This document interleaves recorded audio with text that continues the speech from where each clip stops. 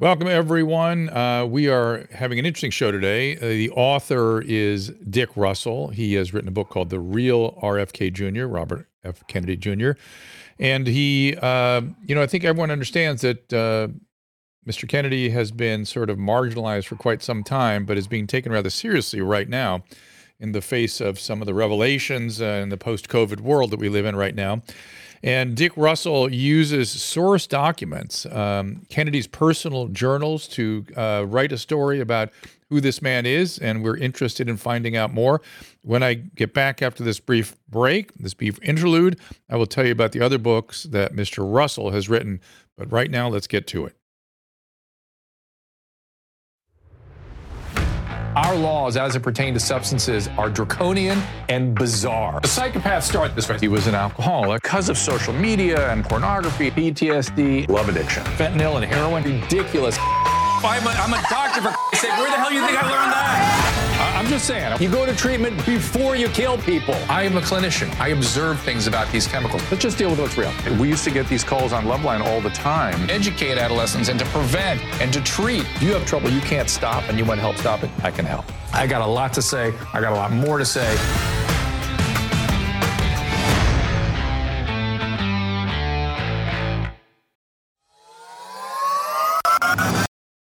I want to share with you a teeth whitening system that goes beyond merely enhancing your smile. Primal Life Organics Real White Teeth Whitening System offers convenience and rapid results without harsh chemicals.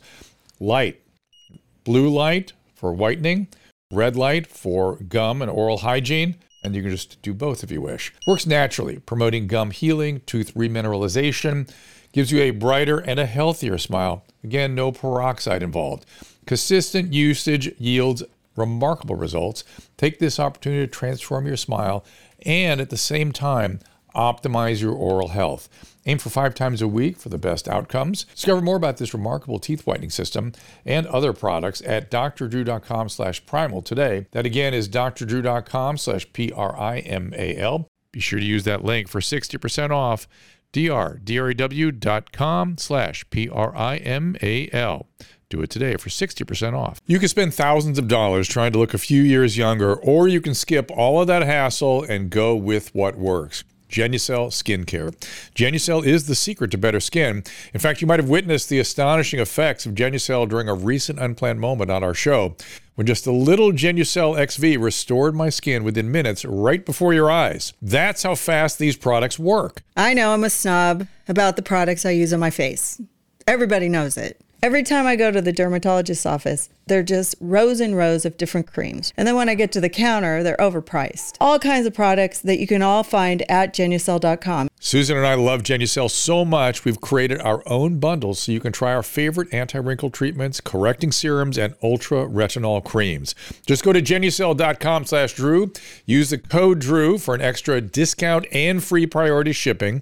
Again, that is Genucel.com/Drew, GENUCEL.com/DREW. All right, as I said, we are very excited about our guest today, Dick Russell. He's written this book, The Real RFK Jr. Dick Russell is an investigative journalist. He's an author of 15 books, including 3 New York Times bestsellers. He co-authored a book with Jesse Ventura, Book of the Year, Eye of the Whale, in 2001. His book, The Man Who Knew Too Much, probes the assassination of President John F. Kennedy. So it's interesting that the Kennedys have been in his crosshairs more than once. And of course, it is Wednesday, so Dr. Kelly Victory is here. She has read his book carefully, and she's got a head of steam on her. So we'll get her in here in just a couple minutes. But first, let me welcome Dick Russell. Welcome, Dick. Thanks so much, Dr. Drew. Good to be with you today. So, the usual questions to get things going. How did you get interested in RFK? And, he's somebody that has been marginalized, even by his own family. I was doing a public event with Patrick Kennedy recently, and he took a shot at him. And I thought, wow, they're all, even his own family has marginalized him. And I had a conversation with him about a month ago on this show, where we didn't mention vaccines in an hour and almost an hour and a half conversation. I didn't need to talk about vaccines. He has tons of other really interesting ideas and experiences he's been through, and I found that more interesting than any of these I think the vaccine thing that, people think he's gotten off the rail with, maybe best left somewhere else while he runs for president. But why did you go for him, and what did you learn? Yeah, well, I've known Bobby for more than 20 years. We met back in 1998 when I was working on a book called Eye of the Whale, which was about the California gray whales, and I eventually traced their migration all the way from Mexico's Baja California all the way to Russia. But at the time, he was very involved as an environmental attorney in fighting to save this salt works, this lagoon in Mexico, Baja California, where the gray whales came to give birth every year from this industrial salt works that would have altered their habitat, forever. And so I was working on a book about it. I interviewed him at his home in New York. We started to get to know each other. We discovered we had common interests in not just whales, but in fishing and the environment. And so I interviewed him again for a book I did on fighting to save a fish about the Atlantic striped bass. And then we just started working together on different things through the years. Did a piece about the 2004 election, which we'd uncovered was basically stolen by these votes being transferred out of Ohio to a place in the South by computer. Anyway, and then later he wrote the introduction to two volumes of books that I did about climate change, and then the reason I decided to write the biography was neither his idea nor mine, but it came from the publisher and people who'd gone to Skyhorse Publishing and said, shouldn't there be a real book about Bobby and his many accomplishments in the environmental world, because he was just being torn apart by the big media during the pandemic, and unjustifiably so. I mean, he was being accused of all kinds of things. He was labeled an anti-vaxxer and a disinformation expert and a conspiracy theorist, and I knew none of that was true, and that I'd been keeping up with what he'd been doing and writing about and putting out there about the pandemic and the rush to market of the vaccines and the squelching of therapeutic alternatives like ivermectin, and which was very, very effective, by the way, against COVID. But anyway, yeah, and he said, I'm not anti-vaccine. I want safe vaccines that have been adequately safety tested.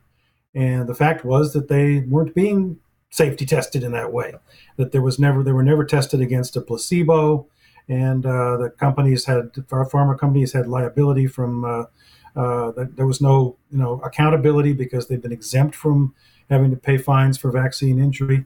So anyway, I decided then that I would write something that I hoped would portray his entire life and everything he'd been through in a real manner, and show how much he'd accomplished in those 40 years as an environmental lawyer, and what he was still trying to do, and tell the behind the scenes story really of why he got into the public health arena and what he was trying to get across.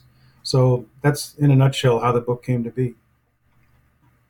Were there any surprises when you really got in deep? It's again, you were co-workers on these environmental books. You were then friends, and now he's the object of scrutiny for your investigative journalism. I'm guessing you learned things. Yeah, I did, and one thing I learned was what for lack of a better word, spiritual guy he was, in the sense of, I'm not saying conventionally religious or any of that. He is a devout Catholic, but that what he'd been through in his life when he was young. You can imagine after the trauma of both his uncle and his father being assassinated. He was 15 when Robert Kennedy was killed. And, he went through really about 20 years of really tough stuff, and coming of age at a time when he became an addict. He was a very functional addict. But obviously, he wasn't going to go on to be who he could be if that remained the case. And so, we explored, and he was willing to talk about it. We sat down many times, and he wanted the truth about the fact that this is where he'd come from, and that, that he'd had to overcome a lot, and he was still part of Alcoholics Anonymous, AA. And in that capacity had helped, literally hundreds of people get sober as he had, including some of his family members. So, he didn't want to hide that. And that was one thing. Yeah, that certainly, real sober people, truly sober people in the program are very happy to witness on behalf of the program and to be off. Listen, Right. first of all, you can't get sober from those kinds of severe illnesses, that particular illness, addiction, without some sort of spiritual component. And it's different for different Exactly. people, but you have to have a spiritual sort of thing. And the other thing is, what most addicts will tell you is that helping other addicts actually keeps them sober. So today I stayed sober Right. by helping somebody else. And I have had enough interaction with him to know that he's the real deal sobriety and have been there for a long time. And of course, would not have, I've seen the miracle of sobriety many, many times. He would not be functioning at the level he did without anything like a full, complete recovery from that illness, which he is a great example of. So good. That's good. Hopefully the program he'll attract people to the program and people understand you can be severely ill and then have a completely flourishing life afterwards, which is really why I got into the field when I was running an addiction program, because I saw these people go from dying to flourishing. And that was such a fascinating thing. Nothing else in medicine does that. Nothing. And so there it was. So other surprises, were there anything about his positions for instance, one of the things that people I think on the left have forgotten about is his environmental record. He's an environmental attorney and has been for many years and seems to be getting no traction around that record. Do you bring that? I'm sure you must bring that out in this document. Oh yeah. There's many chapters about this. Starting with because when he got sober, he went to work for the Hudson River Keeper and the Natural Resources Defense Council, and as a professor at Pace University in New York in environmental law. And he had amazing success on the Hudson, working with commercial fishermen, whose livelihoods had been wiped out really at that point in time by the devastating effects of pollution, and mounting these very successful lawsuits, enlisting his students at the university. He got permission for them to actually try some of these cases. And they did an amazing job too, because he was a hell of a teacher. And so that was where it started for him. And then, he began to take on other waterways issues with great success. He went into North Carolina, for example, and where this huge conglomerate, Smithfield Foods, was dumping their hog waste into the rivers and waterways, and again wiping out people's livelihoods. And there he worked with farmers, and he worked with fishermen again to get some stronger regulations in, and took on Smithfield Foods in a way that he also took on other big corporations. He was up against ExxonMobil and later Monsanto, and in the Monsanto case, which was fairly recent. I mean, he'd already gotten into the public health stuff, but he was one of the leading lawyers in a case where Monsanto, which had been acquired by Bayer, was being sued in a big class action for poisoning these people who'd gone out there and sprayed Roundup, which has this chemical called glyphosate in it that was causing non-Hodgkin's lymphoma. I mean, an epidemic of it. And so for this first guy that they defended, or as a plaintiff, Dwayne Lee Johnson, African-American guy who'd been severely, he's a handsome guy. Suddenly, his whole life had been completely destroyed by using this chemical. And they won almost a $2 billion settlement for him. And took on some other cases too against Monsanto. So, his track record was amazing, and he had, I think, some 500 successful lawsuits. So that's an accomplishment that I chronicle, throughout the book, including his work on Indian reservations and in Latin America. I want to get Dr. Victory in here as quickly as possible, but my one question before I do so is, do you have any thoughts about how you think this presidential campaign is going to go for him? I know you don't have a crystal ball, but I'm just wondering how I've heard Cheryl Hines speak, and she's reticent and worried. I'm not sure she's fall in for this, but she loves seeing him thrive in it. He seems to be very invested in this process. How do you imagine it's going to go for him? I think actually he's got a decent shot. And the reason I say that is because already, it's been, just 2 months really since he made his public announcement in Boston, and almost out of the box, his favorability rating.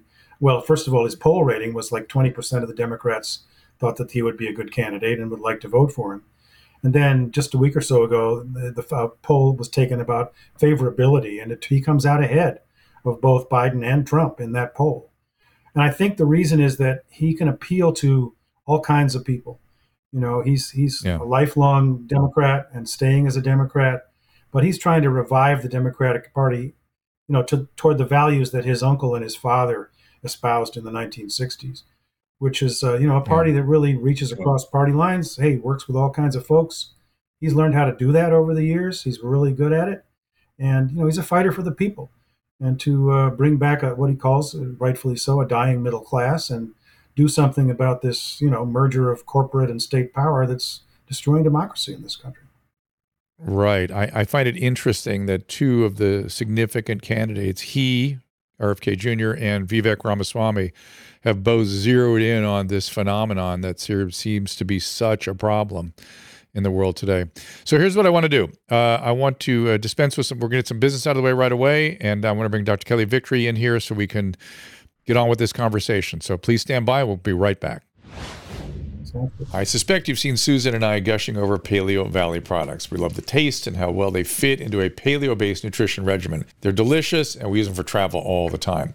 But there's more. We are huge fans as well of Paleo Valley's grass-fed bone broth protein. It comes in 3 flavors, unflavored, vanilla, and chocolate. It's a powder you can add to really anything. We add it to coffee literally every day. Smoothies, baked dishes, just hot water, dissolves really easily. The bone broth protein is made with 100% grass-fed and finished bones that are free from pesticides or antibiotics and are slow simmered to extract as much collagen as possible. As we age, collagen breaks down. That's what wrinkles are. And research shows that there are significant benefits to adding a collagen source in your diet. I don't think it's too much to say it's changed our lives. And Susan is now reporting that after drinking the bone broth for a few weeks, her hair is stronger and longer, and nails are stronger too. Try it for yourself. You can order at drdrew.com/paleovalley and use Dr. Drew at checkout to save an additional 15%. A lot of you have been asking for more information about how to counter the adverse effects of the spike protein from COVID infections and the COVID vaccine. The spike protein is not your friend. Let's just say that. So I'm glad we have the wellness company Spike Support Formula as a sponsor, especially since renowned internist and cardiologist Dr. Peter McCullough, who's also chief scientific officer of the wellness company, is one of its champions. There's some very intriguing research around nattokinase, which might be a way to take on the spike protein. Listen to this. So start, if you would, with talking about nattokinase, how you got to that and where you see its application. So with the viral infection or the vaccines, the spike protein stays within the body, and it's found in the heart, the brain, the vital organs, and it's causing problems. The Japanese have been using this for heart and vascular disease now for 20 years. It's safe. It is a form of a mild blood thinner that it dissolves the spike protein nearly completely. Spike Support Formula is the only product on the market containing nattokinase, dandelion root, and a host of other antioxidants, all showing promise in helping you protect yourself and your family. To order this unique, specially formulated supplement, go to drdrew.com/TWC. That is drdrew.com/TWC. Use code DREW at checkout for 10% off today. President Trump recently issued a warning from his Mar-a-Lago home. Quote, "Our currency is crashing and will soon no longer be the world standard, which will be our greatest defeat, frankly, in 200 years. There are 3 reasons the central banks are dumping the U.S. dollar: inflation, deficit spending, and our insurmountable national debt. The fact is, there is one asset that has withstood famine, wars, political and economic upheaval dating back to biblical times: gold. And you can own it in a tax-sheltered retirement account with the help of Birch Gold. That's right, Birch Gold will help you convert an existing IRA or 401k, maybe from a previous employer, into an IRA in gold. And the best part, you don't pay a penny out of pocket. Just visit birchgold.com/Drew for your free info kit. They'll hold your hand through the entire process. Think about this. When currencies fail, gold is a safe haven. How much more time does the dollar have? Birch Gold has an A+ rating with Better Business Bureau and thousands of happy customers. I do not give financial advice, and previous performance is no guarantee of future performance. Visit birchgold.com/Drew to get your free info kit on gold. That is birchgold.com/DREW. Some platforms have banned the discussion of controversial topics. If this episode ends here, the rest of the show is available at drdrew.tv. There's nothing in medicine that doesn't boil down to a risk-benefit calculation. It is the mandate of public health to consider the impact of any particular mitigation scheme on the entire population. This is uncharted territory, Drew. Dr. Kelly Victory, we welcome Dick Russell. Hey, Dick, thanks so much for joining us. I've really been looking forward to this conversation since we scheduled it. So appreciative. And folks, if I'm looking a little bleary-eyed this today, it's because I stayed up way past my bedtime finishing the last pages of your book. Brilliantly done. Kudos to you for this really in-depth analysis or recounting, if you will, of Bobby Kennedy's life. I've known Bobby for a long time too, since well before the COVID pandemic. And since he announced for the presidency, running for presidency, I've been referring to him as the anti-corruption candidate, and I believe that's a reasonable way to call him. But it's so much more than that. He truly, when reading the book, was very helpful for me, because when I met Bobby, I knew him primarily as an environmentalist. And he and I have not always agreed on everything, but he has a remarkably open mind. But the book really gets into it. I started to see him through a different light, not as a vaccine, truth teller, or just as an anti-corruption candidate, but really as an unbelievable champion for the underdog. He has a life, as his life, he has always, and that's where I'd like to start this discussion. He has always championed for the underdog, however you choose to define that, whether it's Native Americans, inner city Blacks, underprivileged communities, the vaccine injured, fish and birds and wildlife that are under attack, people from, he is always, he somehow sets a laser focus on that thing, that entity that is either underprivileged or under, the onslaught of a more powerful force, and he fights for that underdog. So I don't know if you had that same approach, but that's certainly, in reading the entire book, that's what I was left with. Is that here's somebody who will always look out for the person and speak for those who don't have a voice.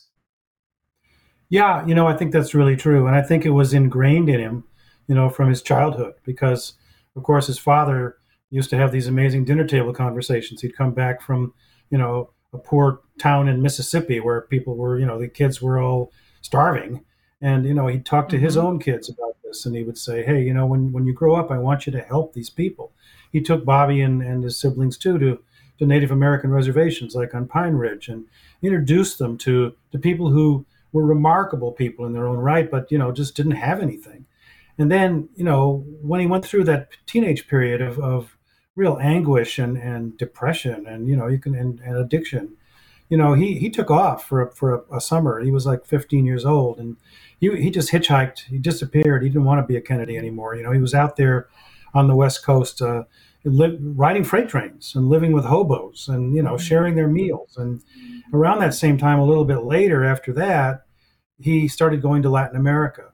And he had this amazing mentor named Lem Billings, who had been a very, very close friend of his father when JFK was president, and all the way back to they were in high school together at Choate.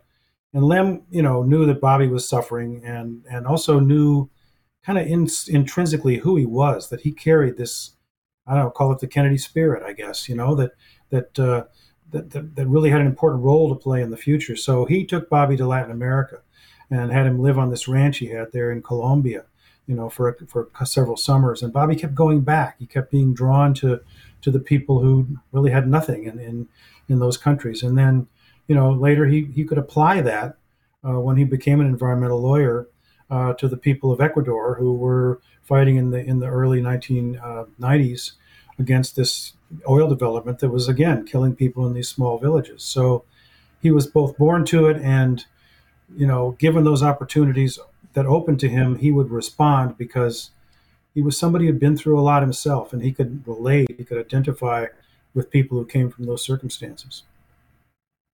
No, and I think you do a great job of laying that out in the book, that it's really not just his anger at the assaults against the environment, but as much, if not more, the impact on the individuals, on the people, the impact on the Native Americans. And he went to, and I'd like you to talk a little bit, he actually spent time, I think a month in jail, in prison on Vieques, Puerto Rico, for an act of civil disobedience. And that was relatively recently. It was I think I had met him around that time. That he had 2001. Yeah, I had just met him when he was spent a month in prison there. Talk a little bit about that, because I think it's a story that many people don't know about him. Yeah, it's quite a story. I mean, he became aware that the U.S. Navy was bombing this island, this little island in Puerto Rico called Vieques, and had been doing it for years as a practice target bombing range. And it was really severely impacting the health of the people. And they'd done everything they could to try to, get it stopped by legal means. Bobby went to President Clinton at the time, who he knew, and tried to get him to take action, and he didn't. So finally, he felt like, what else can I do except I'm going to put my money where my mouth is, basically. We can't achieve this through legal grounds, although it's legal to do a civil disobedience. So he went there, and he brought a couple of friends with him, Edward James Olmos, the actor, and Dennis Rivera, who was a union leader in New York, who'd been instrumental in helping get this landmark watershed agreement accomplished in New York State, along with Bobby. And they went out on the water, and they got them. Then they landed on the island at a time when the bombing was just about to start, and for that day, and they were hiding for a while, and then ended up getting themselves arrested. And of course, they were recognized. I mean, and then they were, but they were just regular prisoners. They were strip searched and all this. In fact, there's a very, very funny story about almost turning to Bobby during the course of that. And because he hadn't counted on that happening to him, right? A major strip search by the police. And he just looked at him and he said, "Lose my number." So, he ended up going to jail he was in jail there for 30 days at the time when his youngest son, Aiden, was born, actually. And he had some visitors, and I think eventually when the trial happened, it was Mario Cuomo, who'd been the governor of New York and was a family friend, and his son had been married to Bobby's sister. And he came and defended Bobby there. And, but Bobby, said he spoke about it in a fascinating way, because he was saying, it was a time he didn't have to be on the phone. He couldn't be doing his regular life, and he was just hanging out, with these prisoners and learning about their lives. And he spoke good Spanish, So it was a kind of a turning point for him in that way, and an experience that he actually came to value greatly. And they won. Well, I think one of the and one of the things I think that you go ahead. I'm just going to finish the story, which is not right away. The Navy finished bombing. Yeah, go ahead. They didn't bomb. Yeah, go ahead So go ahead and finish that. How did that end up? Yeah. So anyway, what happened was they were feeling the pressure, and it was because of the people like Bobby and Olmos, and putting themselves out there, getting themselves arrested. There was enough public attention paid to this that finally the Navy just stopped, and it was the Bush administration wanted to continue it, and it took a couple of years, but they ended what they were doing to the people there. One of the things I think that you did a remarkable job of doing in the book, Dick, and I mean this sincerely, is that most people think of Bobby Kennedy, and perhaps rightly so, as someone of privilege. He certainly comes from a very well-known family, a wealthy family. He's had the best of everything in terms of education and opportunities, but he is incredibly humble. And he never uses or relies on his privilege to get out of things. He has had incredible adversity, which he has overcome. And I think that it really is perhaps because he has such a strong foundation, a foundation that was given to him by his father, Robert Kennedy, and also by his family upbringing. But you do a great job in the book. It relies heavily on quotes from, and Bobby and I share this, a love of the classics, not only the Greek classics, but other great authors. And you rely heavily in the book on quotes from Upton Sinclair and Langston Hughes and Albert Camus and lots of other terrific authors. And I think that it is Bobby's foundation. So many people are lacking foundation, where we came from, what this country was built upon.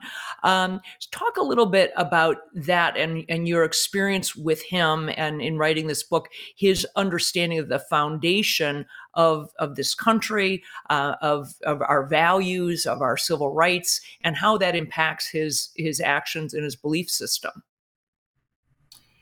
Yeah, well, he loves great literature. He grew up that way, and he loves American history and all history, and he has really a strong knowledge of it. I mean, he's always in his speeches today, citing the Constitution, the Bill of Rights, the great men we had, the founding fathers. I mean, he carries that, and he was, of course, educated about it, to some degree when he was a kid. But I mean, he has a remarkable memory. So yeah, he stood there for 2 hours during his announcement speech in Boston, and devoted a lot of that to American history, and using that as an example. Of course, his own family too. I mean, think of what he went through when he was a kid, right? He was like 10 years old, 9, I think, when the Cuban Missile Crisis happened. That his father and his uncle, if they hadn't intervened against the military guys and the Joint Chiefs of Staff who wanted to take us into a nuclear war with Cuba, we wouldn't be sitting here talking today. I mean, the world would have ended, and as we know it. And so, he applies that. I mean, he gave the speech just yesterday, actually, that I saw about foreign policy, and he spent a lot of it talking about those years and what his he talked about how his uncle JFK had said that what he wanted on his tombstone, when asked about that one day, said he kept the peace. And he did. And the speech was given yesterday by Bobby on the anniversary of 60th anniversary of his uncle's speech to outlaw, get rid of nuclear testing in the atmosphere, which stopped in 1963. That there was a test ban treaty, and he equated it to what's going on today, with the Ukraine situation. And in the face of, this is a very interesting thing that happened to Bobby, because his oldest son, Connor, they had these very similar discussions at the dinner table at his house that he had when he was a kid. And his father had encouraged, and he encouraged, let's duke it out. Let's argue about the issues of the day if we don't see them the same way, and let's debate it.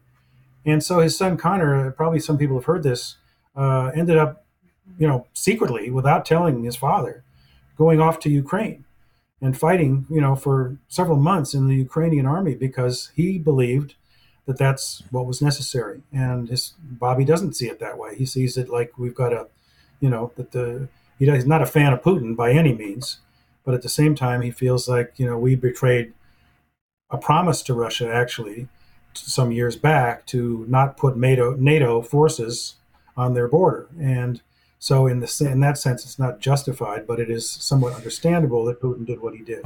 So anyway, but he's, he wrestles with these kind of personal things as well. I mean, when his son came back, I talked to Connor about it. They're great kids. He's got 6 kids, and I know them all. I've interviewed them for the book, and Connor, said that there were times over there that he didn't know if he'd make it back, but he said, I had to do it because I believed that. And he said he made such great friends among the people. And when he got back, he called his dad and told him where he'd been. Bobby had just a little bit suspected it because he was seeing credit card bills from not Ukraine, but before that. Sure. Over in Eastern Europe. Sounds like a good hint. But I have a couple questions about the Kennedy sort of ethos and what you learned about that. I noticed in the Arnold Schwarzenegger documentary, he talked about how amazing it was to go visit Maria at the family compound in Hyannis, because what went on there were these elaborate, lengthy debates and discussions about helping, being useful in a way. And I'm guessing a lot of it was to support the underdog. My question really is, it feels like that runs all through the Kennedy family's sort of heritage and history. Did that, of all things, come from Joe Kennedy, who was quite a scoundrel and had all kinds of other sort of nefarious history behind him? Where did this come in? And do you agree? And is it changing over time, or is it really this one stable, consistent attitude that they all maintain? No, I think it's changed over time. I mean, Joe Kennedy had his own influence on his kids, right? I mean, they used to have these same kind of dinner table conversations, and they talked about World War II and fascism and things that were really important during those times. But the thing that was amazing to me, and I've studied Kennedy family before I ever knew Bobby, because I did this big book about the assassination of his uncle, which interestingly, I never even talked to him about. I never even brought up for the first 10 years of our relationship. I didn't feel comfortable doing it. Our relationship was around the environment. I knew that it was a painful, terribly painful thing for him. Only later, when we can talk about that if you want, when he began to look into it himself and realized there was much more to it than the lone assassin narrative, did we really get into it. But what was I going to say here? The family. About the Oh Kennedy yes, ethos. Yeah. yeah. So when JFK was president, I think the thing that set him apart was that he was faced with the greatest crisis humanity had ever seen. Actually, with the nuclear holocaust on the horizon, he was willing to change. He grew in office. He learned things, and so did his father, Bobby's father, about civil rights. They weren't people to whom this came naturally. They didn't really understand at the beginning what was going on with the civil rights movement, but they came to because hey, they brought people in. There was this legendary meeting in the White House, where Bobby Kennedy was like really, they gave him a hard time. I mean, people like Harry Belafonte and Right. others in the Right. black community, and he took it and he listened and he learned, and eventually became a champion, who was stopping George Wallace from segregation in Alabama, and so on all these different fronts, they were open, they would listen, and debate, and JFK, ended up truly a peacemaker as a president. He was going to pull us out of Vietnam before that conflict escalated when he was killed. And then his brother, Bobby, Robert Kennedy, who I saw speak, give his, I was a junior at the University of Kansas. And the second speech he gave after he declared for president, I watched him give. And wow, I mean, Kansas, corn fed kids, right? I mean, everybody went crazy because he was telling the truth and fighting for them against an unjust war and that he knew was Right. wrong. And so he became, after his brother's death, a truly compassionate human being. Somebody who could, when Martin Luther King was killed in '68, he could stand in front of that crowd of mostly African American people in Indianapolis while people were starting to riot all over the country, and just by what he said and what he'd been through, make sure that didn't happen there, and people responded to him. So because he gave a damn, and they knew it, and so that to me was what set him apart. I mean, I would even go so far as to say that Robert Kennedy was probably riddled with certain aspects, some guilt, because he felt like maybe the things that he'd been doing as Attorney General and had contributed to, what happened to his brother eventually. Now, by saying that, I don't mean it was Cuba or the Russians, because it wasn't. Right. It was a cabal in this country of right wingers and involved with the mafia and the Cuban exiles and the CIA. But and I know that's for sure. And so anyway, that's the way I kind of see the Kennedy ethos. I will And tell but you also that Bobby and I share a common background. Also, that we both come from large Irish Catholic families. I have 6 brothers and sisters myself, and that Jesuit concept of a man for others. The yeah, Jesuit idea of fighting for the other underdog, for being Mm, selfless. mm. I think that he truly embodies that, and I think that his father did, and I think that that is part of the Kennedy ethos, despite the fact that they are humans with human failings. right. They do have that Jesuit concept of a man for others, and I'm guessing that that really has been his guiding light. I do want to fast forward us for a minute here to more present times, to the COVID debacle. Bobby he ended up, although I didn't end up on the list, he ended up on the disinformation dozen list that was put out ultimately by the Biden administration as someone who was a purveyor of mistruths regarding that. And that's not long after, he had been invited by the Trump administration to actually head up a vaccine safety program in the White House. that ended up never coming to fruition. And I want you to talk about why it didn't. But the fact of the matter is he was invited by then President Trump to head up a vaccine safety program. And he goes from that to being on the list of the disinformation dozen by the next administration. Lead us through that. Well, Talk about that. Yeah, well, it's an interesting story that I cover in the book. I mean, he was someone who completely disagreed with Donald Trump on certainly environmental policy and Yes. many other things, but they did have that in common. That Trump was interested in vaccine safety and knew that Bobby was on that topic. So he did bring him in, and they talked. And but what happened with that was, well, I don't call it unfortunate. I mean, this was 2016. And all of a sudden, the Trump administration didn't want to talk to him anymore. And this was quick, after they'd even asked him to go out and announce to the press that this is what he'd been asked to do. And Bobby later found out that right when that came to the fore, the inauguration was soon to happen of President Trump, and that Pfizer, the pharmaceutical company, had given $1 million to the inaugural effort.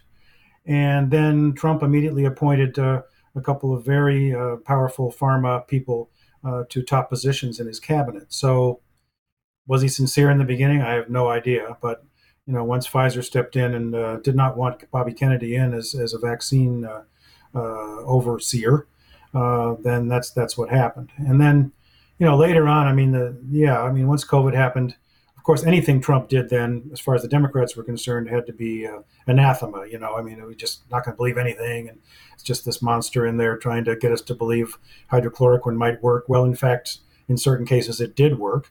But anyway, the Democrats definitely pushed censorship of Robert Kennedy and others' views. There was an organization that started that disinformation dozen, was called the Center for Countering Digital Hate.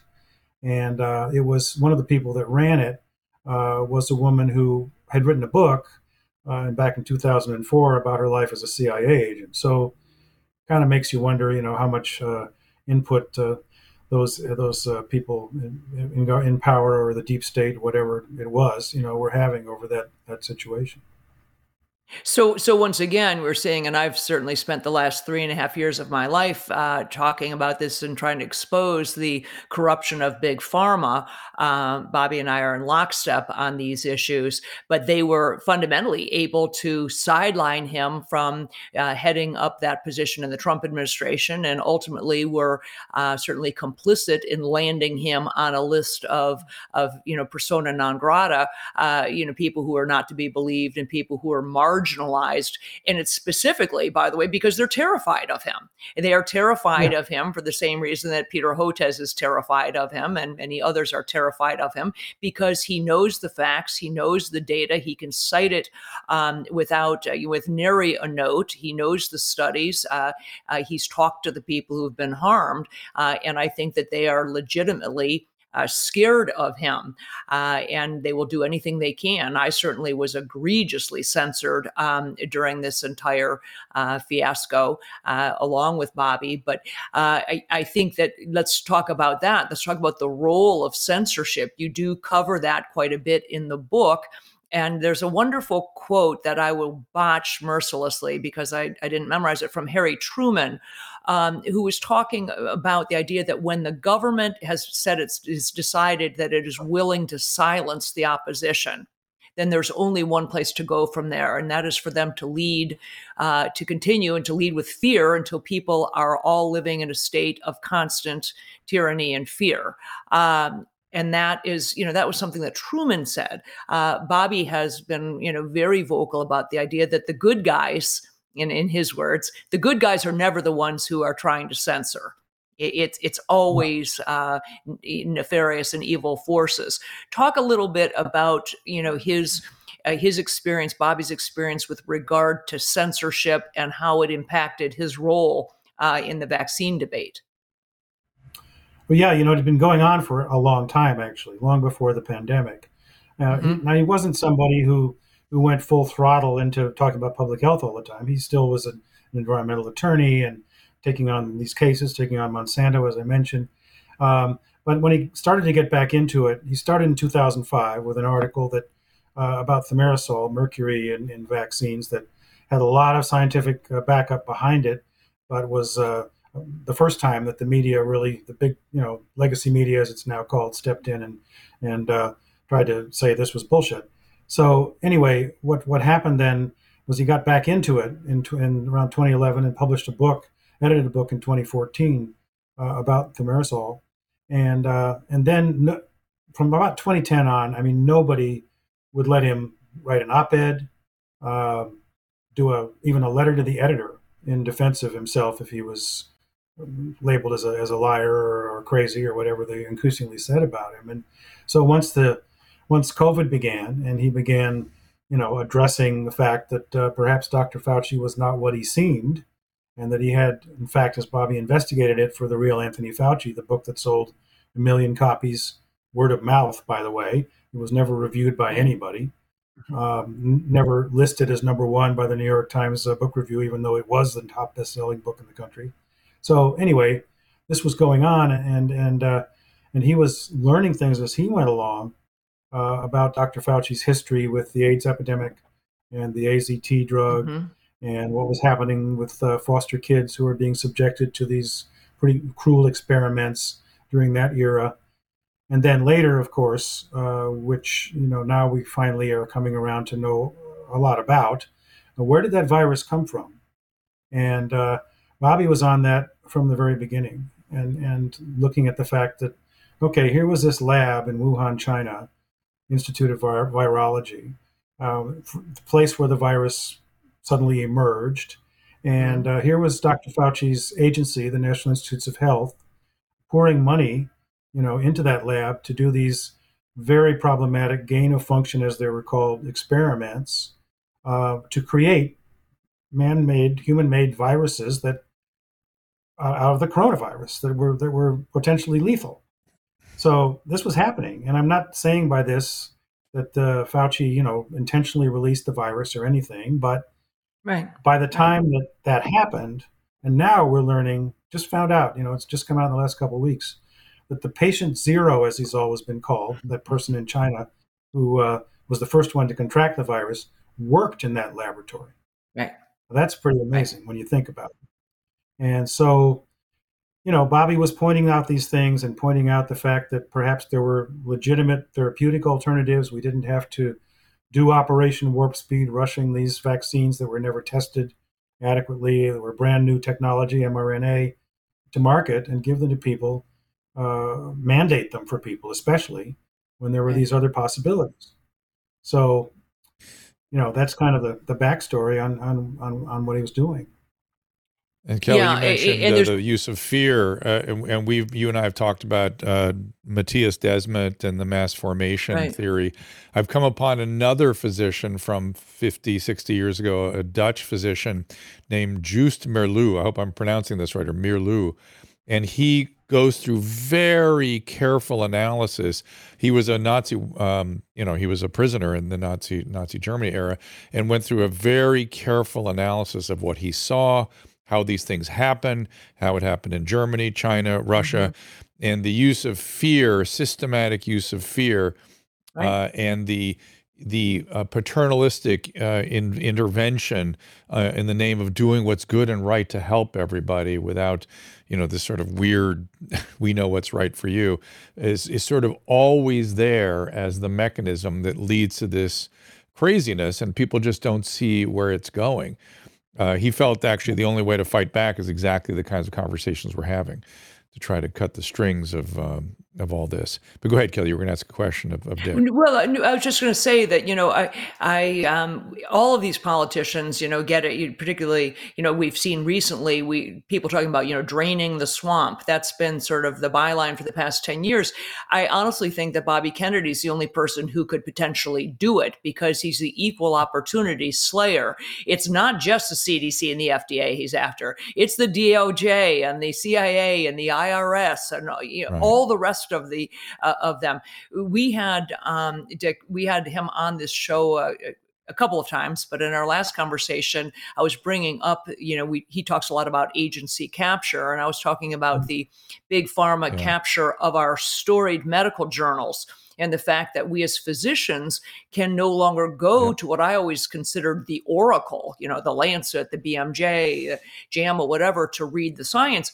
And he said, Drew asked him specifically, what would you do, or what idea would you have to address that big issue? And I thought his answer was brilliant. He said that he would ask on day one in the Oval Office, that he would invite in the editors of all of the journals, these scientific journals, and tell them that if they don't essentially get their act together and rid this corruption, this big pharma connection in their publications, that he would go after them with a RICO, using RICO laws. And I thought it was a brilliant, because it is racketeering. What big pharma is doing, and any other, if any other industry did this, it would be called racketeering. And so I think that in my viewpoint, Bobby Kennedy is the one person who can right this ship, because in his own words, the answer to our problems is to get our government to stop lying to us. God, he said that one thing that if we just, that's the one thing he would do, get them to tell the truth, and it could really get things back just that could get things lined up a little bit. So start from there, Dick. In terms of the lying, if you talk about the thing that I would, that is probably perhaps nearest and dearest to Bobby's heart that we've been lied to, is about the truth behind the assassination of his uncle and his father. There's certainly lots of other things we've been lied to about. Do you think is he ready, in your mind? You talk about it a little bit in the book, to really address or delve into the reality about those atrocities, those particular assassinations? Oh yeah, I think he will, because of course it's the ultimate personal pain for him, but it's not just because of that. I mean, he knows that the CIA, had a hand, elements of the CIA, in killing both his father and his uncle. And he's not going to let that go. And it's still dangerous, of course, but he's got really good security, thank God. And, he'll take that on, and he'll do other things. You were talking about the pharma and what he would do on day one. He also said the other day that he would do an executive order to force these big pharma companies not to advertise anymore on TV.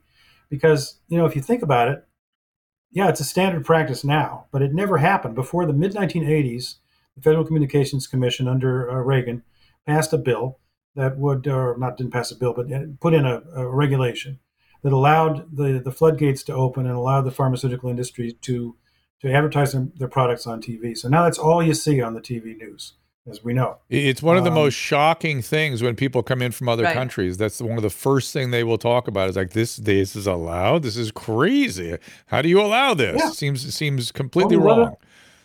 Only one other country does allow it. That's New Zealand. We never allowed it. And yet, now it's, of course, the network news isn't going to go after their bread and butter, that would be unrealistic. Right. And to think that was going to be the case. So, it's all, there's so much that's wrong. That capture. That is his theme, and that is what we're talking about. The military is captured, the media is captured, the farmers, the journals are captured. This is what he wants to unravel, and I just think that's such a smart place to apply the pressure. I agree. Because it reminds me of Teddy Roosevelt. Mm-hmm. But it also reminds me of Teddy Roosevelt and the way he kind of saw through some of the problems of the day. This is the problem of our time. Dick, you agree with that? I do. And Teddy was the trust buster, right? And he broke up the big monopolies, and now we've got this. More monopolies than ever, right? And he also said he would call the social media companies in there, and talk about AI and talk about censorship. And the fact that the government has basically been, in league with Facebook, for example, and Instagram, which is owned by Facebook, and kicked him off the platform. Right, he's back on it now. But he would really take these things on, and I think Americans know. People don't have faith in the government anymore, and we're so divided. So we just kibitz at each other, right, and accuse each other of being completely, crazy and off base and woke or not woke. And, this is not the point. I mean, the times that we're living in demand a leader who will get out there and tell the truth and correct this situation where it's so out of balance. I mean, 500 new billionaires created during the pandemic, and 300 million people, or what? Not 300 million, but 300,000 some people losing their food stamps. I mean, the inequities are so huge, Right. and he would take that on. It's also it's the consummate nonpartisan issue. People should not believe that because they're watching Fox versus MSNBC or because they watch Newsmax rather than CNN that they somehow are avoiding it. I think you quoted in the book, Dick, if I'm not wrong, that Roger Ailes told Bobby that 70% of their revenues, is that correct? 70% of their ad revenues come from pharma on Fox News. Right. So what do you think? What do you think the Fox News folks are going to push? Again, they are owned by big pharma just as much as Rachel Maddow, and Anderson Cooper are. This is the consummate nonpartisan issue, and I think it's why. Or one of the reasons that Bobby has resonated so much with people. It's not only because he always fights for the underdog, but because he has been able to reach both sides who have been impacted by the agency capture. And I think he really fits that in my viewpoint. Oh, yeah. And he's been doing it his entire career. He was working with people during the watershed agreement days in New York, which went on for years and resulted in ultimately, protection for the water supply for everybody in the state. But he ended up going to work there with a state legislator who was also a beef farmer in upstate New York who hated him and was sure Bobby Kennedy was just out to screw them and, take their land away and divert the water from New York City. And they ended up, Bobby went to visit him on the farm and they got to know each other. And they worked together to the point where this fellow who I interviewed, Dick Coombe was his name, he cost him his job in the legislature, but he was still stuck in there with Bobby to fight for a better water supply for everybody. And this happened, many, many times.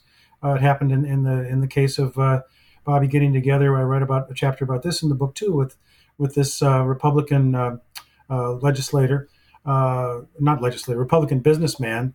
And the two of them got together and who had worked for a company that did hydraulic fracking for natural gas. And they got together and they got it banned in New York State because it was, again, impacting the people in a detrimental way. So, he's had a long life of experience doing this. I mean, as I said before, visiting impoverished communities and Native American reservations and fighting for them and learning how to just work with people to get things done. And he's very pragmatic in that way. And he studies his ass off on the science. Yeah. I mean, the Fauci book has 2,500 some footnotes. It's extremely well documented. Yeah, the other thing, I heard him also give an answer. Let me just say this, Drew. I can't remember what show it was on. I believe it might have been a Fox interview, but he was asked specifically if you were to not win the presidency or even win the nomination and a Republican president were elected, would you serve a role in a Republican administration, say, as an example, as the head of HHS or something? And his answer was unbelievably thoughtful and I thought selfless. He said, yes, he would have to consider that because he believes he has a lot to offer. And the idea that at a time when we are so divided, everybody's so blessed partisan, I thought it was really said a lot again about his character, that he would absolutely openly willingly consider an appointment in a Republican administration, even though he's still a Democrat, because he has something to offer. I hope that he ends up in the White House personally. But I just love that he was that selfless that he said, yes, he would have to consider that. Yeah, well, that's kind of what happened with Trump, right? Except Trump backed away from it. Right. He would have done it. Yes. He would have run a vaccine commission, under the Republican presidency of Donald Trump, even though he was still a Democrat. So, it's another example of, hey, he's willing, if he can make a difference and improve the safety standards of vaccines or whatever it is, he'll do it. Doesn't matter, in terms of who's in power. It's for the people. Well, Dick, you've been very kind with your time. We're sort of rolling to a stop here. Kelly, if you could stay on, we'll take a couple of calls. I see some people with their hands up there in the Twitter Spaces room. Sure. I don't think can't there's say enough specific. about the book. There it is. It's a great up. book. Get Dick's book. Thank you. The Real RFK Jr. If you're contemplating voting for RFK, this is a great way to help you make that decision. Dick has spent a lot of time with him. He knows him well. And I think it's, I obviously you're an enthusiast, but I'm imagining, given your record as an investigational journalist, it's a dispassionate analysis. Yeah, it is. I've tried to be, straightforward with the book and get across who he is. And I'm not a cheerleader for him, but I do think he's the man for our time. And I hope that comes across in the book and a lot of different anecdotes that people will find interesting. And thanks so much for having me on. And Dick, Thanks for joining us. Does the book have a website or anything we can send people to if they want to sort of read a little more about it before they head over to Amazon and get it? Well, Skyhorse Publishing has a website, and then also, Amazon has information about the book. If they people put in the name of it, they can get right to it. I have some things on my website, but my website's way out of date. So, but I do have a website, dickrussell.org, if people are interested in me. So there it is. I see it down there. We have it in the right-hand corner. dickrussell.org. It's The Real RFK Jr. Thanks, Dick. Appreciate you spending time with us. Thank you again. Thanks. You betcha. And Kelly, I've got a bunch of hands up here, so I'm going to, some people have had their hands up for quite some time, so I'm going to get Russ, I guess, up here and give him a question for you and see what he's thinking about. And again, yes, you click on the microphone in the lower left-hand corner, raise your hand to be requested, and once you're on, you unmute yourself. So Russ has just done. Go ahead, Russ. Russ? I'm not hearing. We're not hearing him. Yeah, is that my end? He's there. I just heard him speak. Something? Try again, Russ. Drew, can you hear me? There we are. We got you now. Go ahead. Okay. Hey, love your show, you and Adam. Listened to you a long time. Loveline. And my question is about RFK Jr.'s kind of data, his use of data and kind of how he's systematically wrong, and specifically about the autism link to vaccines and how his unwillingness to back down and say, I was wrong, I made a mistake. And then he goes steps further, and when you get into like Bayes' theorem on conditional probability, and he's talking about how, people who are on antidepressants are also doing school shootings and committing suicide.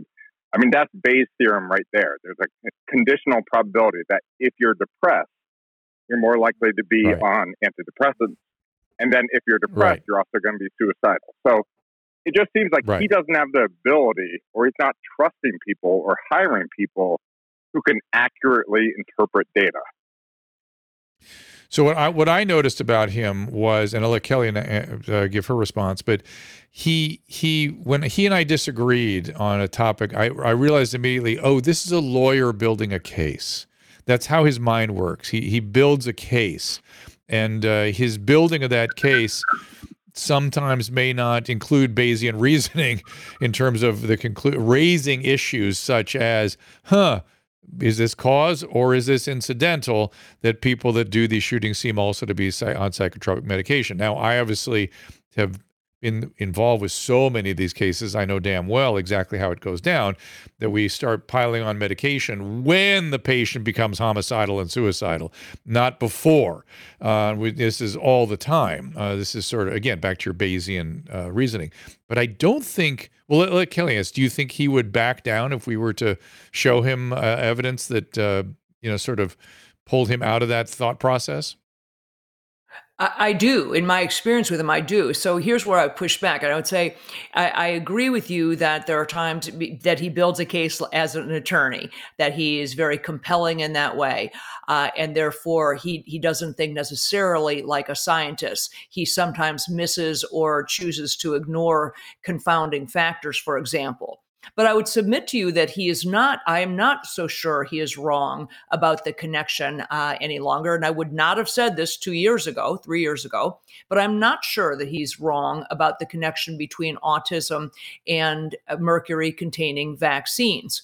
If you look at the data and you look at the connection, you look at the increase in autism at the time that the number of mercury containing vaccines were being given to children. And if you understand that mercury is perhaps the greatest neurotoxin that we know of, greater than lead, for example, then it is certainly a reasonable thing to look at vaccines. And what's interesting is that the people on the other side of the argument, pharmaceutical companies, the FDA, the CDC, the pro-vaccine crowd, of which I was one for the better part of my career, we're all saying, oh, it's not that. We know it's not vaccines.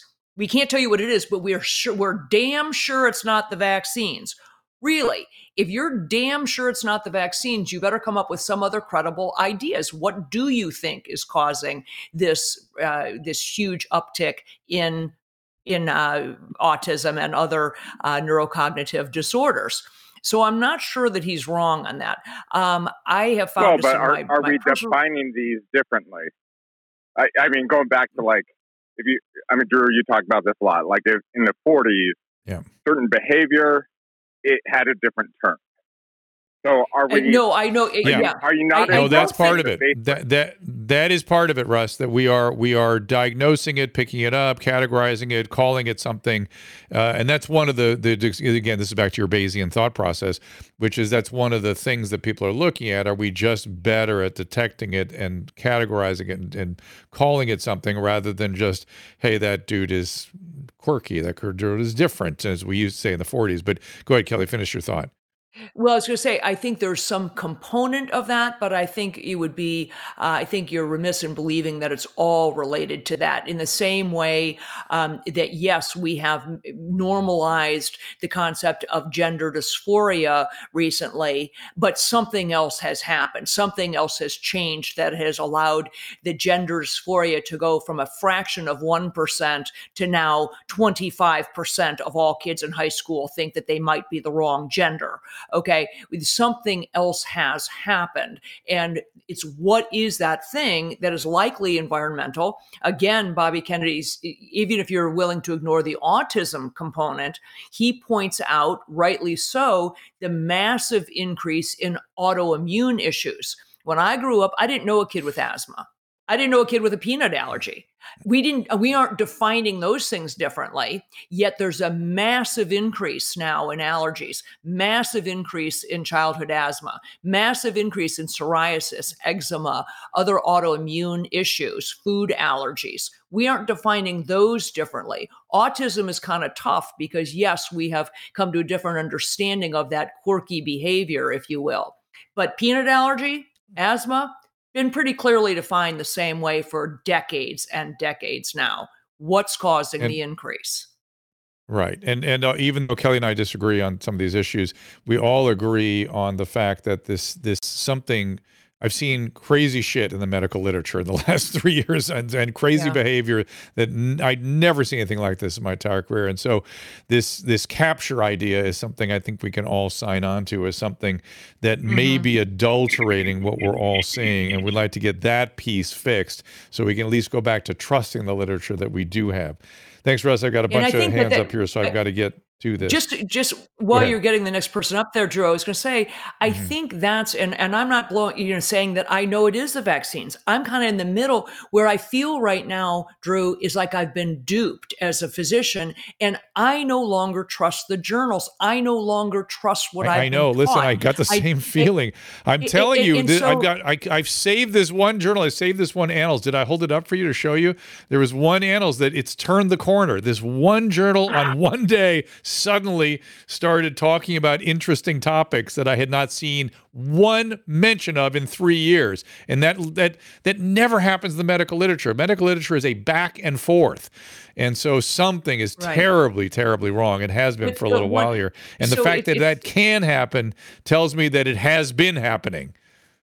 Right. Once you find out whether it's that a spouse or a trusted friend or that, the medical literature has lied to you, then you start questioning everything. Then you start saying, what else is a Yes, lie? yes, What else have yes. you told me? Right. And That's I'm that's the quandary we are in as physicians. So yeah. I am just now willing to take a more circumspect look at things and saying, maybe I've been wrong about this. Maybe Andrew Wakefield was onto something, and I at least owe it to myself and to my patients to explore that. I always like, reconsidering everything and keeping open mind, but I'm really trying not to go all the way there. I've been arguing with Rob Schneider about this for many, many years, and he keeps holding my hand to the fire. Stephen, go ahead. Oh, hi. My audio was down a little bit. I hope you can all hear me. Yes, we got you. Okay.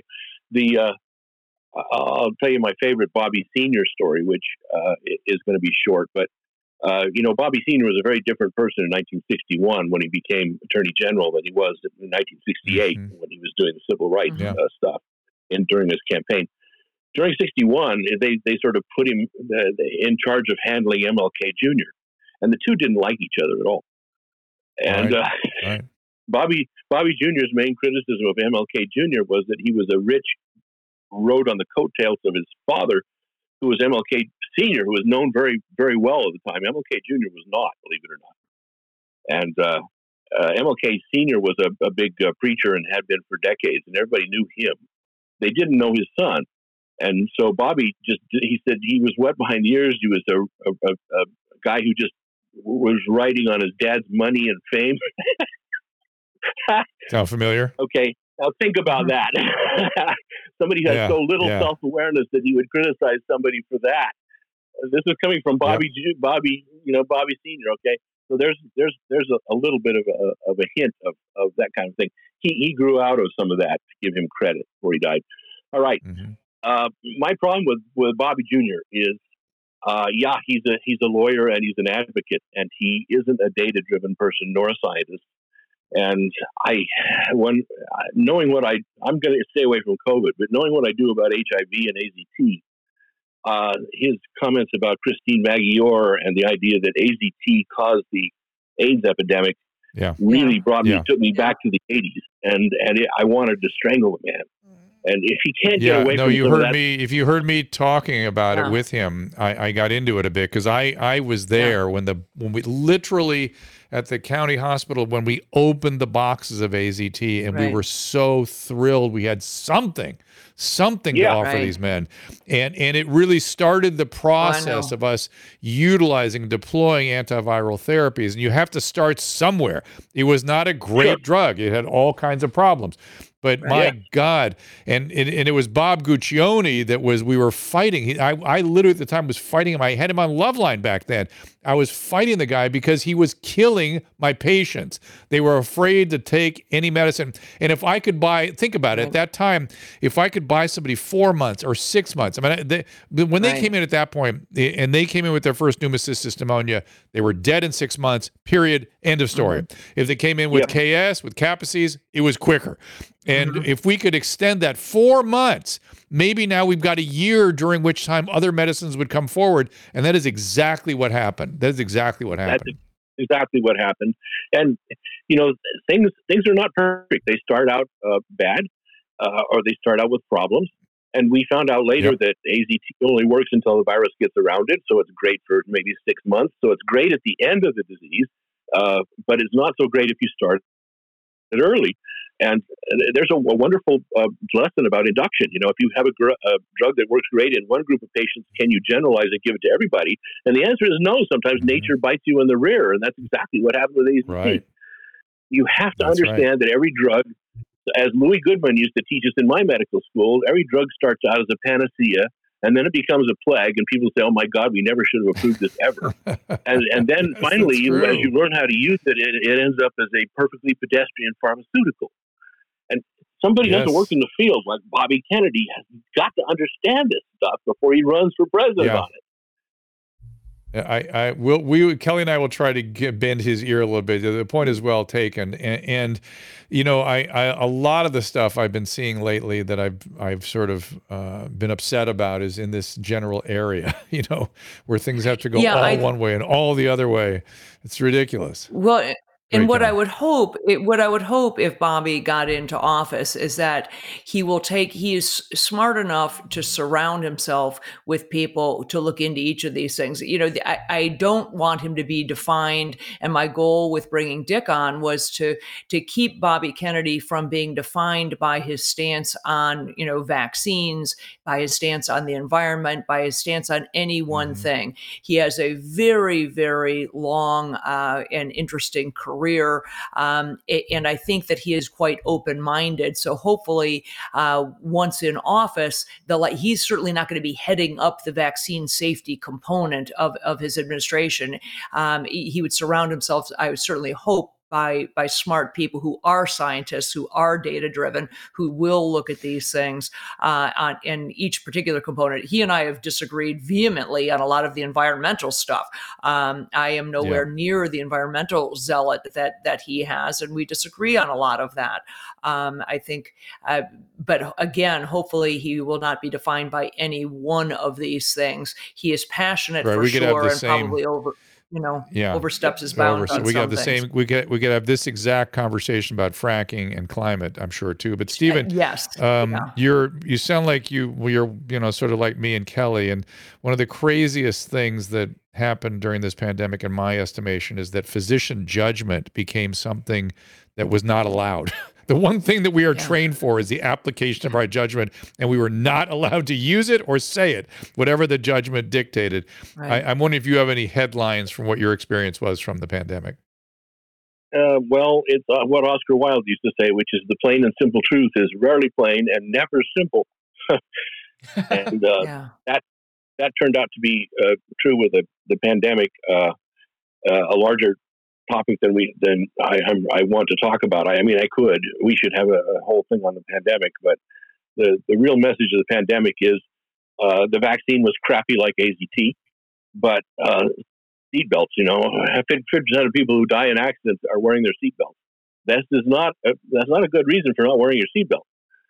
So you have to approach it, and I think most people understand a kind of probabilistic approach to many things. They do many things that they know aren't perfect, and that will only increase their chance a little bit.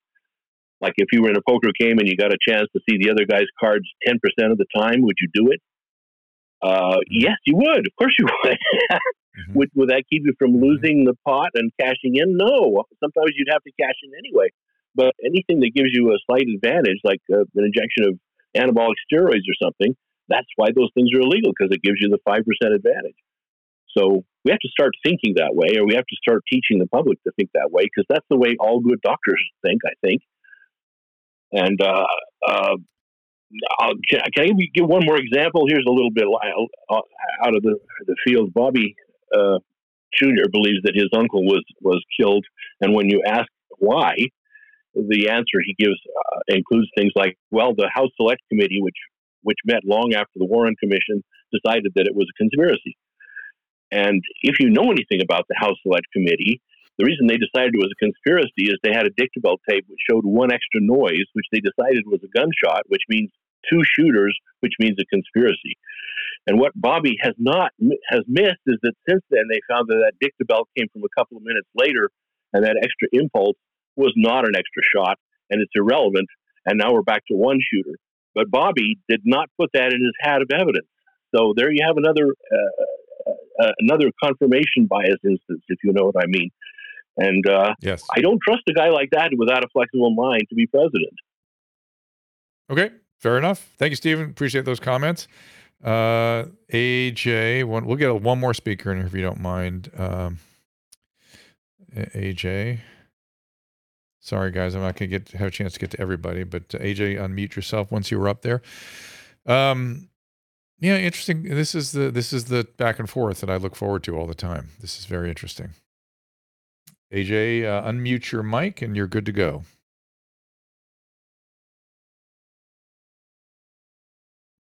Maybe it's not going to happen. If you can't handle unmuting the mic, I have to throw you back into the sea. Speaking of saving the fish, which we've been talking about today. All right, my friend. Sorry about that. And this is George. We'll get George in here. All right.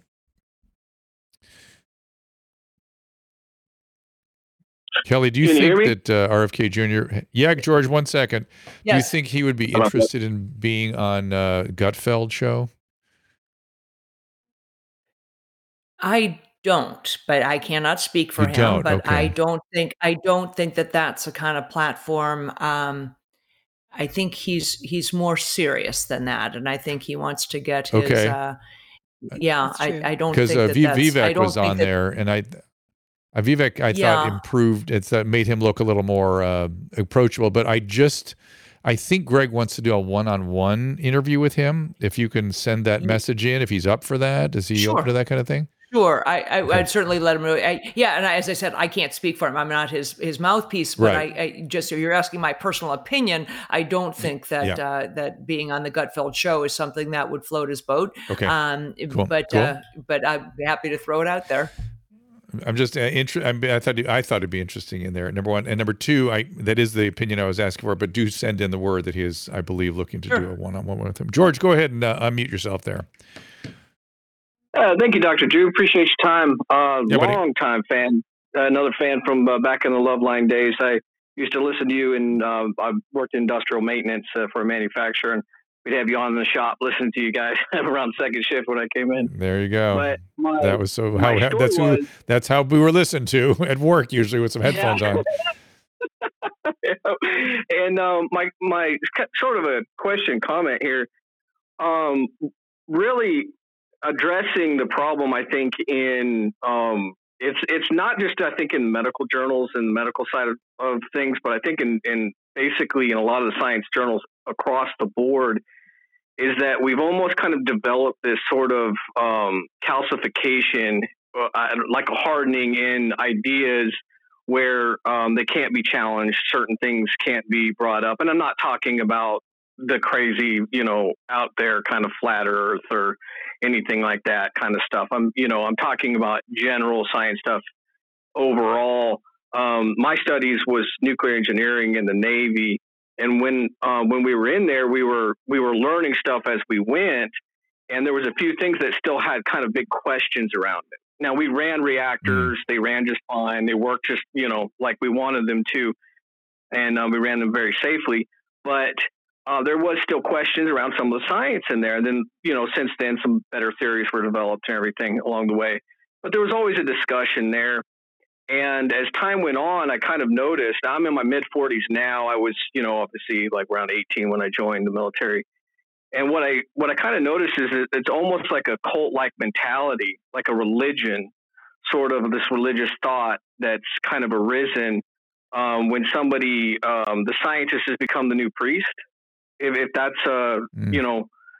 if that's kind of the thought process, if I challenged anything in my own research on radiation types, I was exploring some shielding ideas actually, and I was exploring like our own sun, the kind of radiation. This was years after my military training, and then after I got my degree, and I was looking into it, and it made me start to question some things because I realized we didn't understand this giant, ball of burning hydrogen in the middle of our solar system very well. And we had a lot of questions around it still, but we took a lot of that for granted. And instead of saying, okay, we're going to continue to explore this, we don't know. Yeah. It's okay to say, I don't know. I feel like there's not enough, I don't knows in science nowadays, and saying like, hey, we're exploring this idea instead of it becoming so set in stone. I mean, my own mother. Here's what I think. It's a really interesting point. I just was reading a book called The Eighth Day of Creation: Makers of the Revolution in Biology. And it was really sort of all these great minds that came over from Europe during the Second World War and established themselves in MIT and Caltech and Princeton, and how they were thinking, the open-mindedness, the problem-solving, the risk-taking. I thought to myself, oh yeah, that I was sort of trained in that kind of science back in the 70s. It does not exist anymore. And at the core, science is taught more like a language lesson or some sort of vocabulary, course. Back in the day, it was all about problem solving and math and trying to predict sort of things like the behavior of clouds is why I always think of it. We're trying to predict sort of general things that really you can't predict with that kind of certainty. And I believe we have trained people. I think if you asked most physicians what is the scientific method, they couldn't even tell you that. Right. And so that's where it's sort of starting for me. And I agree with you. The outcome is there's a certain amount of, and cult is a word I've thought to myself over the last 10 years or so, lack of questioning, lack of humility, lack of ability to say, I don't know. Kelly, what do you think? Well, I think the mark of a good leader to me is someone who, in the face of new data, new evidence, new input, is able to change his or her mind. If somebody doesn't do that, if they have a premise and they are faced then with new information and they are not willing to incorporate that and change their position or change their opinion, then it's one of two things. Either they're not very bright, either they're just not very bright, or they have an ulterior motive. They're being motivated by something other than truth. It's one or the other, because a good leader, and I don't care if you're leading a company, if you're leading a country, if you're a physician, if you have a premise, a place from which you begin, a factual belief, and then when faced with information that is contradictory, and you are unwilling or incapable of incorporating that and determining whether or not your position should change, you're just dumb or you're bought off or you've got something else going on. And so right now we are left to believe that our leaders, either it's one or the other. Are they that dumb? Yeah. Are you trying to tell me Anthony Fauci is that dumb? Or is it that he actually is owned by something else? And you really, there's not much in between. Because good leaders do change their position. And those leaders, if they're physicians, need to change their positions. So Adam Carolla, who George alluded to, who did Loveline with me for years in the 90s, and he and I do a podcast now, he distills it down to two words. And Kelly, this is exactly what you're talking about. He just looks at somebody and he goes, stupid or liar. Stupid or liar. Right. That's it. Which is it? Right. Stupid or liar? That's now, unfortunately, exactly what I'm we saying. live in a time. Yeah, I know it's exactly what you're saying. It's great to hear it coming back at me from somebody else. And the fact, though, that we can't even discuss, though, in today's world, differing intellectual capacities and talents, that to me is really. We need to be realistic about what each of our abilities are and our talent. I don't have talent in certain areas, and I don't have ability in certain areas, and I'm not the smartest person in the world. Right. If you think about, the thing that causes most small recreational aircraft crashes is when the pilot is incapable of rectifying information that is different in what they are seeing visually versus what they're seeing on their instruments. A difference between whether or not they are taught to trust your instrument panel. Do not trust, because you cannot trust what you are seeing. You are disoriented. Trust one. And when they are incapable of rectifying those two things that are contradictory, they drive it into the ground. And this is what's happening, is that we have got to teach people again that life is not simple. It is not simple, and the data are changing all the time. And if you are not able to be in that OODA loop, observe, orient, decide, and act, observe, orient, decide, and act, that is what keeps fighter pilots alive.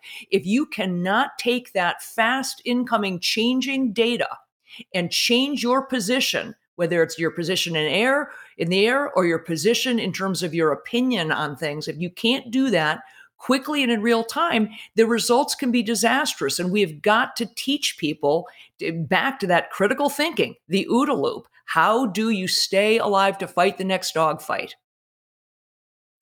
Well, I think this is a great place to wrap up. You and I will go talk to Bob Kennedy and see if we can soften some of his attitudes about certain things, certain things we disagree with him on. And my bet is he will. That's sort of my sense of him. Well, I think so too. That's my sense of him too. Yeah. So we'll see. But Kelly, thank you for coming on afterwards here and taking some calls with me, and for bringing us. Was Dick Russell your suggestion? Is that how we got to him? Yes, and I think I just reached out to his publicist because I was aware of the book, and I wanted to highlight, as I said, I'm not plugging for Bobby Kennedy necessarily. I just want people to see that there's more to this individual, and I'm happy to have this conversation about other candidates, but that there's a lot more to him than his particular stance about COVID vaccines and the fact that he's been marginalized because of some of his opinions and statements about the vaccines. There's a lot more to him when you're talking about somebody who's potentially, running for the highest office in the land. And I just wanted to highlight that. And I think the book does a great job of that. And I think Dick Russell's a good investigative journalist. I think it was very interesting. Tomorrow, I will take on more callers, and we're going to have Bobby Chacon in here. He created the FBI's underwater retrieval program. Did he confirm with you?